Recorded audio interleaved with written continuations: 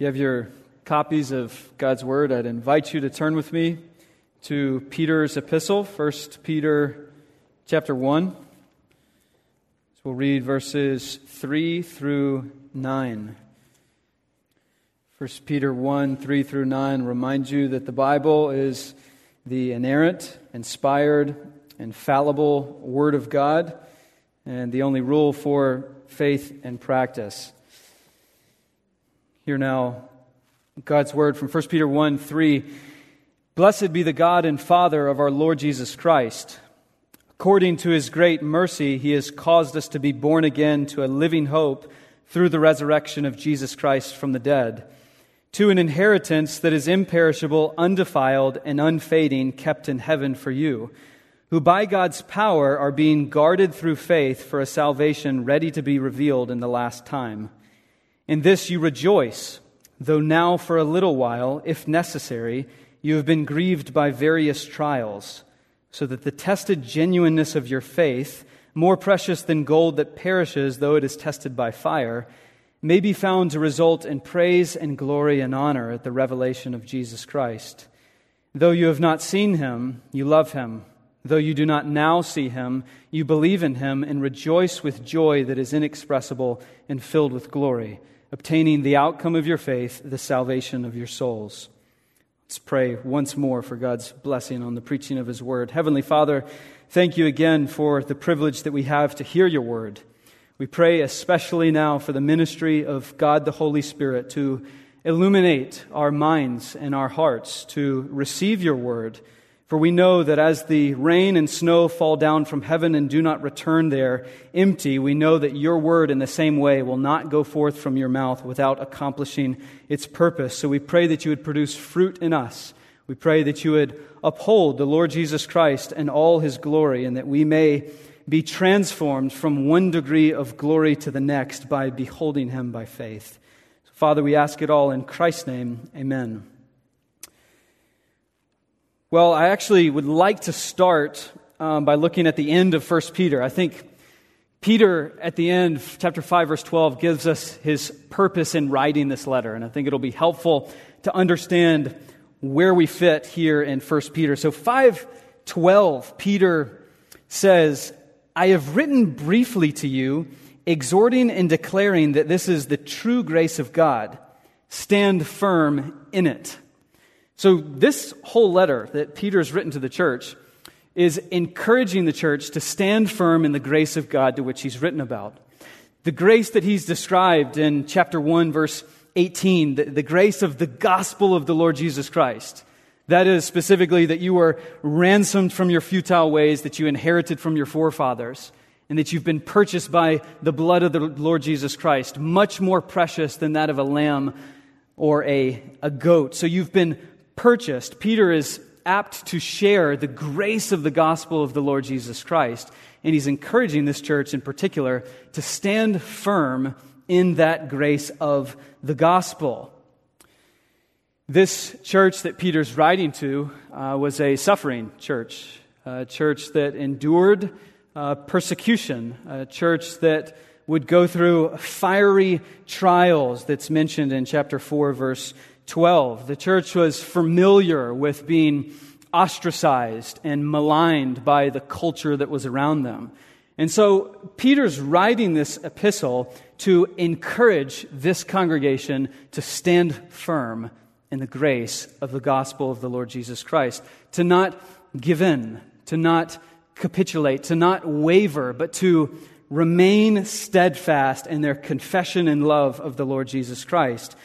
And he begins, interestingly enough, with praising God, encouraging the church in the midst of your persecution to praise and bless God for what He has done for you. And that's exactly where this epistle starts in verse 3. Blessed be the God and Father of our Lord Jesus Christ.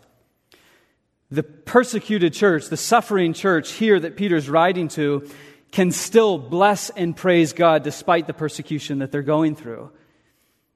And Peter begins by listing some 10 or 11 reasons to bless and praise God. Can you imagine that for a second? Being in the midst of persecution and ostracism from the culture around you, and someone's writing to you and encourages you to thank God in the midst of your persecution, could you come up with maybe 9 or 10 reasons to praise God? Peter gives about 9 or 10 here in this whole section to praise God for the goodness that He has displayed in Christ. And it all begins with that first verse, "Blessed be the God and Father of our Lord Jesus Christ, according to His great mercy, for He has caused us to be born again to a living hope." The church in all ages, but specifically the church in this persecuted context, is encouraged to bless God really for 3 things, because God has worked out 3 things that the church can bless and praise God for. Namely, the church blesses God because they've been born again. Secondly, the church blesses and praises God because they've been born again to a living hope. And thirdly, the church blesses and praises God because they have joy in the present. So those 3 points will organize our time this night. We can bless and praise God because He's caused us to be born again. God is the sole and chief cause of our new birth. This word, born again, specifically points to regeneration, to conversion, the act when God has taken out your heart of stone and given you a heart of flesh. It is referred to in Ezekiel 36:26. "I will take out your heart of stone and give you a heart of flesh. I will put my spirit upon you and cause you to walk in my statutes and be careful to obey my rules." So it is the work of God Himself in changing your heart and giving you a love for Himself. That is what it means to be born again. It means to have a new heart. It's also talked about in Titus 3:5. "For He saved us not because of any works done by us in righteousness, but according to His own mercy, by the washing of regeneration and renewal of the Holy Spirit, whom He poured out on us richly through Jesus Christ our Savior." So this church blesses and praises God because they've been born again. But the most important thing about this word is that it's not anything that you can contribute to. Your new birth, the act of being born again, is not something that you decided to do. Rather, you are entirely passive in your spiritual birth. It is something that God has caused, something that God has orchestrated. No, you were the one who was dead in your trespasses and sins. You had no ability to choose God. Rather, you had to be chosen. Your heart had to be changed. You were entirely passive in the process. You had no pulse for God. You made no decision for God. You made no contribution for God. God is the one who chose you. God is the one who changed your heart and gave you a love for Himself. In the same way that you did not contribute to your physical birth. You did not choose who your parents were. Likewise, spiritually, you did not contribute or choose to be born into God's family. He chose you. He is the sole cause of your spiritual birth. And it's not just God generally, but God the Trinity was active in giving you a new birth. The Father has predestined you before the foundation of the world. The Son has purchased you with His own blood, and the Spirit has sealed the righteousness of Christ to your own heart. So God, the Father, the Son, the Holy Spirit, all were involved in making you born again, in giving you a new heart. But notice the motive behind this. Notice the motive of God in changing your heart. It's according to His own mercy. Mercy deals specifically with man and his misery, man and his guilt. Mercy seeks to alleviate one in a miserable state from their misery. And so God looked upon the human race and their sin and sinfulness and mire and all the filthiness in which they found themselves in. And God, out of His mercy, sovereignly elected them and chose them out of that and brought them into His family. God has adopted those who were in the pit of despair. Psalm 103, to which we sang earlier, the church blesses God and forgets none of His benefits, specifically that He has forgiven all our iniquities. He has healed all our diseases. Thirdly, He's redeemed your life from the pit.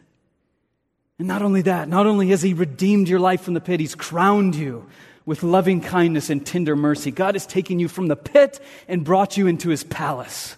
He's made you His son, His heir. You're not just an orphan that has been cast out, but you have been brought into the family. It would have been gracious and merciful of God to make us a servant in His family.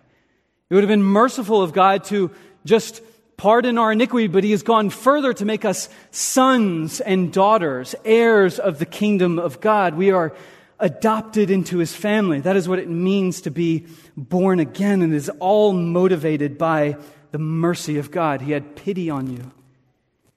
He had compassion on you. And He alleviated you from your situation of misery and crowned you with loving kindness and tender mercy. This new birth means that your relationship with God is completely changed. God is your Father now. You are His son. You are an heir, a fellow heir with Christ.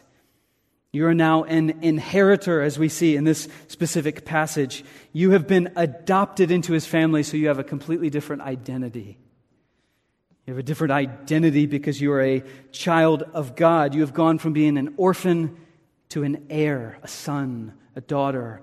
I think actually perhaps you know the story of Jehoiachin in the end of 2 Kings. It's a wonderful story about a man who was in prison, in exile, king of Babylon or king of Judah, in exile at the time.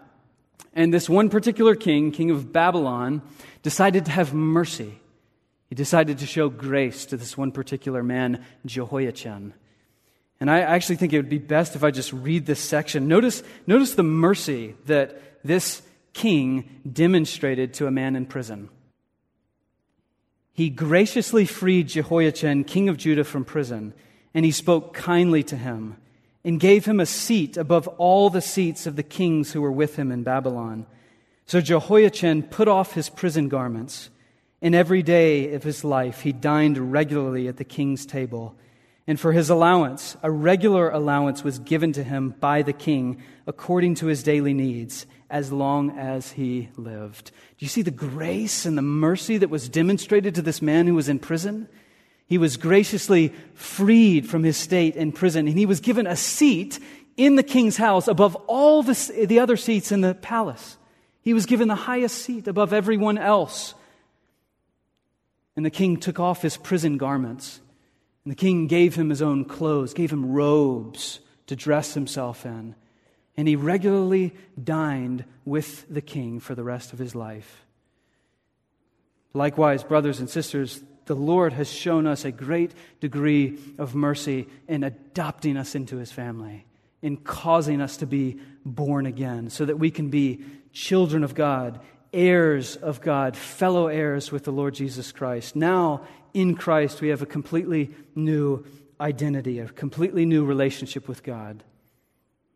And because of that, because we have been born again, we now, for the first time in our lives, have hope in the future and joy in the present. Because we've been born again, now, secondly, we have hope in the future. We have been born again to a living hope, verse 3, a living hope. Hope is not something that is the way we tend to use it in our vernacular today. I hope so. You know, I hope that they win the game this weekend. I hope that things go well for me this weekend. I hope I can catch my flight this weekend. The way we use hope today has such a degree of uncertainty in the future. But that's not the way that the Bible describes the word hope. Rather, hope is a confidence. It's a conviction, a certainty. It is a forward-looking confidence that something will take place in the future. It's not just I hope so. It's I know so.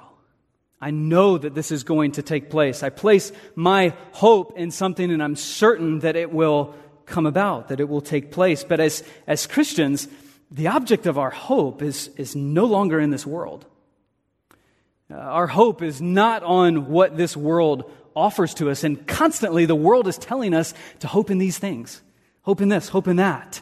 It's begging for us to hope in these earthly, temporary, and transient things. Think about how much hope people put in politics, particularly within the last few years, but even before that. Think about the slogan. I'm sure you remember it. 2008 slogan, Barack Obama. Hope Change is coming.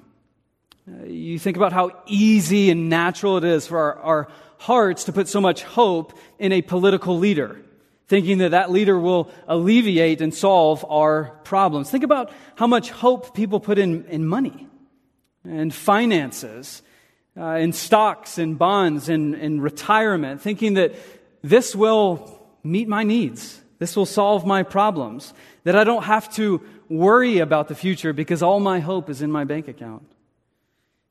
And yet this lets us down as well. This cannot fulfill our hopes because it wasn't destined to. Which is why Jesus said in Matthew 6, "Do not store up for yourselves treasures on earth where moth and rust destroy and thieves break in and steal. No, store up for yourselves treasures in heaven where neither moth nor rust destroy nor thieves break in and steal." Think too about how much hope people put in relationships. A child, a parent, a spouse, a loved one, resting all their hope in this particular individual, thinking that this person will finally meet my needs, this person will finally make me happy. Think about how much hope, particularly, I would say, young people put in social media and their reputation or their image or their identity. They are in social media creating themselves, and they seek the approval of those around them. Think about how much pressure that is, how much hope young people put in their reputation and what their social media tells about them. But all of these things dissolve. These things cannot sustain our hopes. They cannot fulfill our hopes, which is why we sing with the hymn writer, "My hope is built on nothing less but Jesus' blood and righteousness. I dare not trust the sweetest frame, but wholly lean on Jesus' name. On Christ, the solid rock, I stand. All other ground is sinking sand." And that's true. Our hope is not in this world because all that is in this world cannot fulfill our hopes. Which is why Paul said in 1 Corinthians 15, as Christians, if we in Christ have hope in this life only, we are of all people most to be pitied. Imagine that. As Christians, if our hope is restricted to this life only, of all people on the planet, we are most to be pitied. So our hope is not in this world. Rather, it's in the world to come. It's not in this life, but in eternal life with God. Our hope is in heaven. It is not on earth. It's not in this life, but it's in the life to come. And the hope that we have, the inheritance that we have, the inheritance which we place our hope in, is imperishable, undefiled, and it's unfaded, and it's kept in heaven for you. Verse 4. And contrast that for a moment with what we just talked about with hope in this world. The hope that we have in heaven, the inheritance that we have in heaven is imperishable, undefiled, unfading, and kept in heaven. That is to say, it's permanent. It's pure, it's glorious, and it's protected by God Himself. It cannot be stolen or taken. It cannot be defiled. It cannot be lost. It cannot be faded. The hope that we have in our eternal inheritance is permanent and fixed. It's free from death. Imagine that. We as Christians, we hope in something that cannot die or decay. We hope in something that cannot be defiled by sin. We hope in something that cannot be ravaged by time or worn away by time. We hope in something that is eternal and cannot be taken or stolen. And the hope that we have is specifically the inheritance that Christ has for His church in heaven. And what is that inheritance? Well, if you mentioned inheritance in the ancient world, it likely conveyed this idea of land or property or place. It was a home for God's people. When you said you had an inheritance, it likely meant that you had an estate or a home that you lived in. And God promised His people in the Old Covenant land, a promised land, a land flowing with milk and with honey. But what God's people found out, in that promised land, it was perishable. It wasn't imperishable, it was perishable. The land would yield crops that would decay. And the land that they went into was continually defiled by the sins of God's covenant people. It was not a undefiled land, and its glory was transient and temporary. So the inheritance that we have is not on earth, but we do have an inheritance that is like a home in heaven. It is a place that God has prepared for us, which is exactly what Jesus said in John 14. Do not be sorrowful, for I go to prepare a place for you. And this is exactly what the Old Covenant saints were looking for. Even when they were in the promised land that didn't produce the crops and continually was defiled by sin, they looked to a land and an inheritance and a country beyond this one. Their eyes were not focused on the here and now. They looked above and beyond to the eternal and the heavenly. Hebrews 11:16, they desired a better country, that is a heavenly one. Therefore God is not ashamed to be called their God, for He has prepared for them a city. The inheritance that we have is not only imperishable, undefiled, and unfading, kept in heaven for us, but it's a place that we can call home. It is the home of the Christian because this place is not our home. Our hopes are dissolved and unfulfilled. But there, in the eternal inheritance of the Lord Jesus Christ, in the heavenly glory, there our hopes will be fulfilled because that's where Christ is. That's where God is. That's where our Father and brother is. That is our home. This place is not our home. Not only, though, is God keeping and protecting this inheritance in heaven, but He's also protecting you on the way. Verse 5, who by God's power are being guarded through faith for a salvation ready to be revealed at the last time. God is guarding you. He's not only concerned with your inheritance in heaven, He's also concerned with you on earth. He's guarding you. It's a military term. He's protecting you. He's surrounding you while you are in this earth. He's looking out for you. He cares for your inheritance, but He also cares for you. And He's protecting you on the way until He comes back or until He calls you home. And how can we have a hope in heaven? Well, it's for what reason do we have hope in heaven? It's not because we're really optimistic people. It's not because we just think happy thoughts and we dream big and we know I have an inheritance in there because I've lived good and I've done enough good things. No, the reason why we have an inheritance in heaven is because Jesus Christ was raised from the grave. Not because of anything we have done, but because the grave could not hold Him. And so we can sing as a church, "O death, where is thy victory? And O grave, where is thy sting? Death has been swallowed up in victory because Christ has conquered the grave." We are the only people who can look death in the face with hope for the future life because we know that death will not have the last say, but God will raise our bodies on the last day, and so we can say with Job, "I know my Redeemer lives, and because He lives, so shall I." Our hope is not in this world. Our hope is not in an earthly inheritance. Our hope is in an eternal inheritance, and it's only because of the resurrection of Jesus Christ from the dead. Therefore, we can look forward to the future life with confidence, knowing that Christ will come back and return and raise our bodies from the grave. But not only does the church have hope for the future, they've been born again to a living hope, and they have an inheritance that is imperishable, undefiled, and unfading.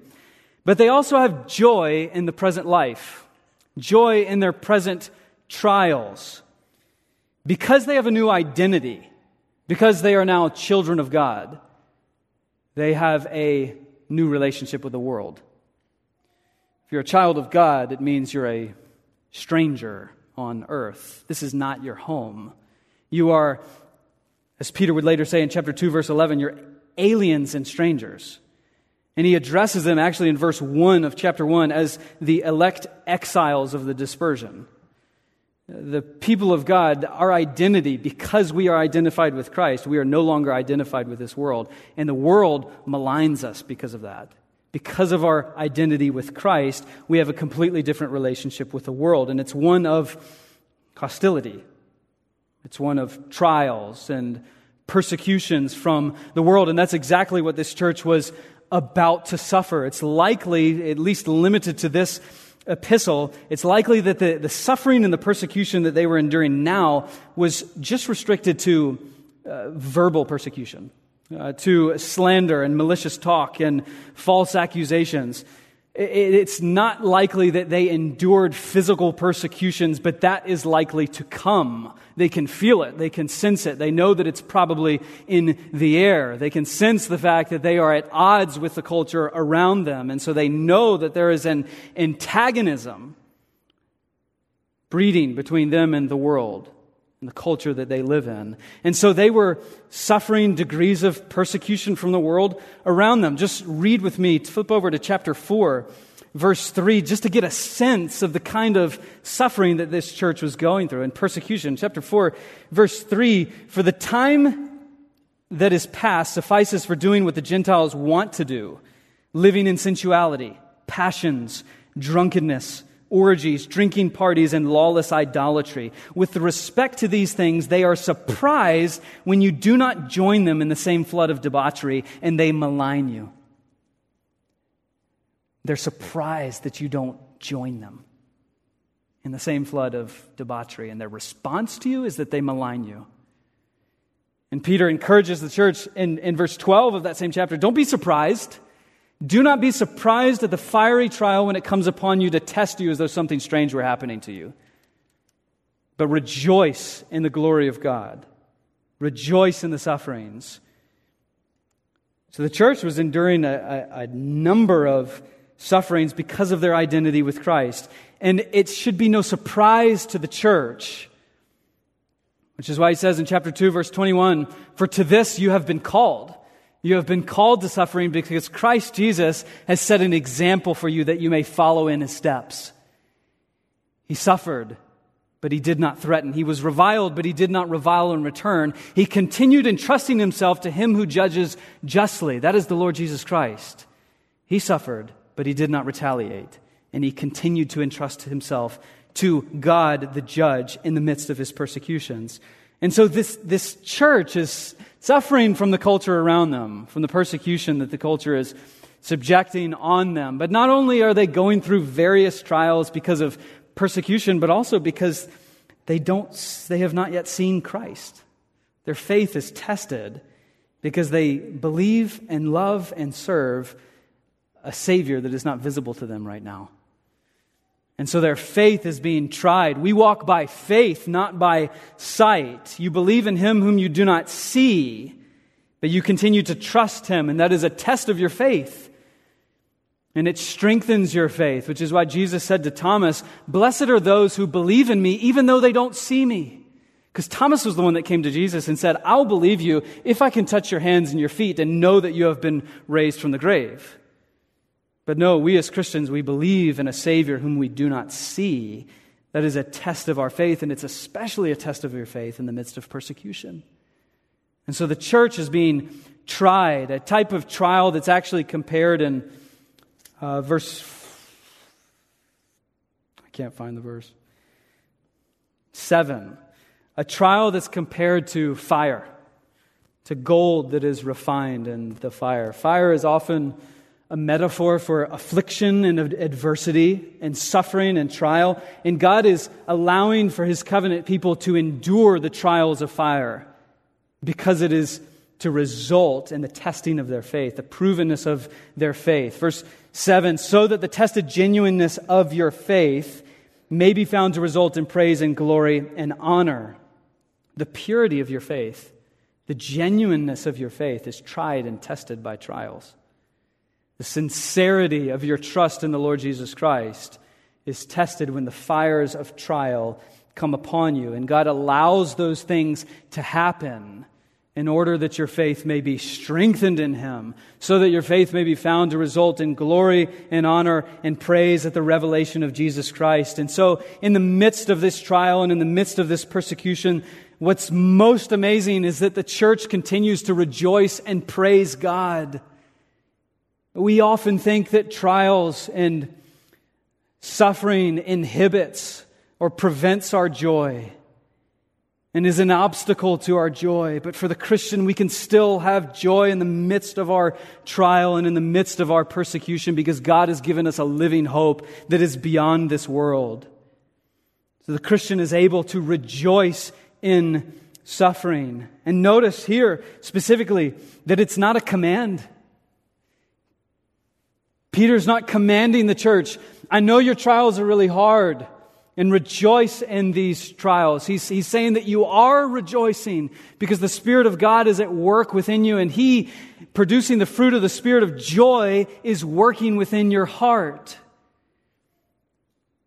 And when Peter says these things, he's not minimizing the grief and agony of persecution and suffering,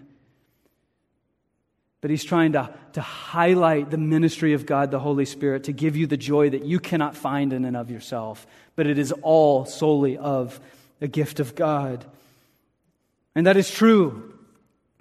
That is true if you have seen someone suffer persecution, you've seen someone who has endured various degrees of trial. If they have joy, you are surprised and you know it's not from that individual, and you say, how can you have so much joy? It's because the God of our Lord Jesus Christ has given joy, even in the midst of persecution, in the midst of trial, in the midst of suffering. And that is how it has been for the church in all ages. Peter himself, the one writing this epistle, was persecuted in Acts chapter 2 or 3, I believe. And he and John walked away from the persecution, rejoicing that they had been counted worthy to suffer for the name of the Lord Jesus Christ. The Holy Spirit provides joy in the present, joy even in the midst of our trials, because there is a purpose to those trials. We often think also that there is no purpose to our trials. God is a God of providence. He is a sovereign God. He is working all things that take place in your life for His own glory and your good. And the result of your suffering and the testing of your faith is that it may result in praise and glory and honor at the revelation of Jesus Christ, so that God may be glorified, so that when they see your joy in the midst of your persecution, in the midst of your trial, they may give glory to your God, the God whom you serve. So we bless God because He has caused us to be born again. And do you see how much of a difference that's made in our lives? Now, because we have a new heart. Now, because we are adopted into the family of God. Now that we are children and heirs of God, we have hope. This world does not have hope. The world cannot offer you hope. Hope can only be found in the resurrection of the Lord Jesus Christ. And not only do we have hope in this life because of a confidence that we have in the future, we also have joy, even in the midst of our trials, in the midst of our tribulations and sufferings. Because God, the Holy Spirit, is at work within us, producing the joy that we could not produce in and of ourselves. Blessed be the God and Father of our Lord Jesus Christ. Let us pray. Heavenly Father, we do praise You and bless You for the great salvation that You have accomplished for us in the Lord Jesus Christ. We praise You that You have given us an identity as children of God. We praise You that we have been brought into Your family, that we have been given hope, a hope that is alive and living and lasting. We praise You that You have given us joy, real, true, lasting joy, only because of God the Holy Spirit. We pray, O God, that You would grow in our hearts a deeper love and praise for You, for all the blessings that You have accomplished for us in Christ Jesus. And we ask it in His name. Amen.